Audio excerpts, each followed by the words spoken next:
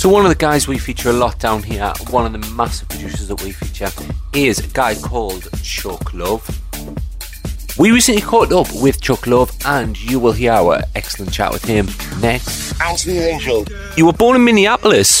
What's the house scene like there at the moment?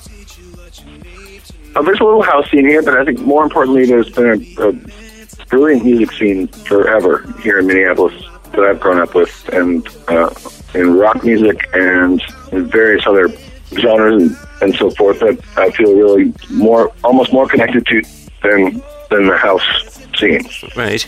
In a sense. So yeah, very, very rich music. So apart from house, do you listen to a lot of other stuff? Obviously away from work, what type of stuff do you listen to? I'm a big indie rock fan. I'm a Prince fan, being a Minneapolis guy. That's the driving principle, So at the moment, what are you up to production-wise? Production-wise, I'm songwriting and doing a series of cover songs that I feel are important to me, that I've learned to love along the way. And one of the most important things I think that's going on is that the last couple of things that I've been releasing as an artist, releasing the stems first, nice, before even having my version of it out there, so that it's kind of an open source project for people to grab a hold of and make their own version of it. That's been very important, and it's gone over very well. So how does that work? If somebody does a rework of your track, would you possibly include that on the release, or is that just for somebody's own personal use?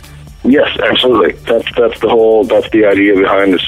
We're doing 4 flights of releases on the song Assemble Your Crew, for example, because the submissions have been so awesome. And they're all over the map. It's great. So what actually influences your music, and what influences your style? I like pretty song-oriented stuff for the most part.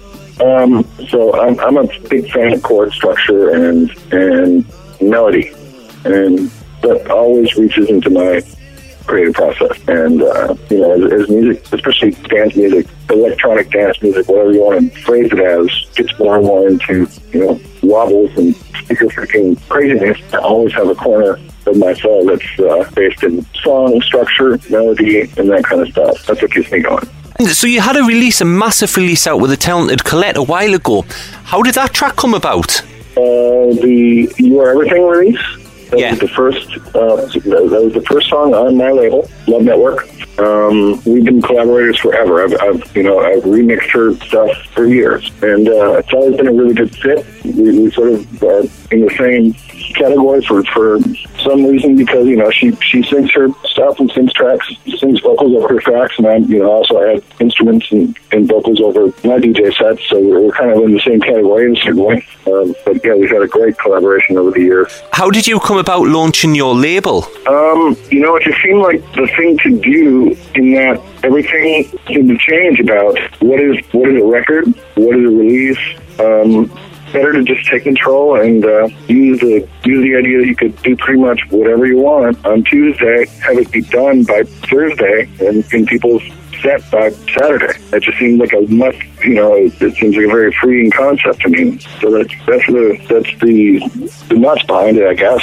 So out of all the very talented producers that is around the world at the moment, is there anybody you would like to get in the studio with and work with? I'm really a fan of Lovebirds. I love, Miguel Meek stuff, as always.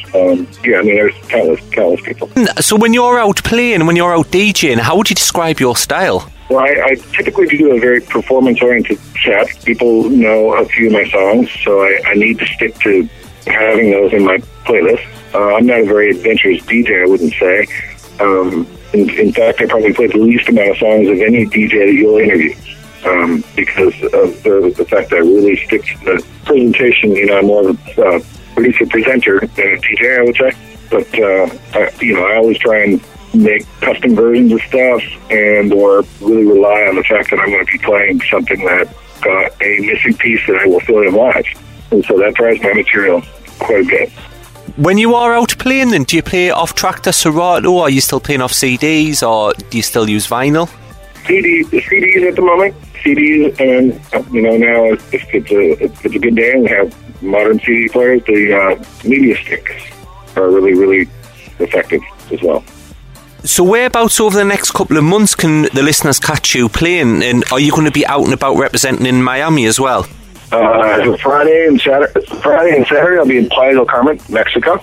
Looking forward to that. I'm also associated with the Mi Casa Es Su Casa party brand that has various presence around the States, and also October in Playa del Carmen is the finale for that.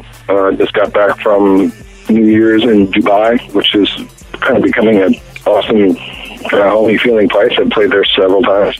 Yeah, hope to get over to Europe this year, I hope.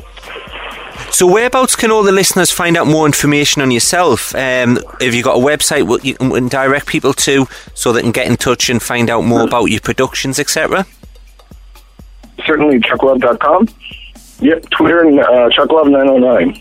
Say big thanks there to Chuck Love. I'm going to be in the mix with him until the end of this week's show. The Essential House Guest Mix.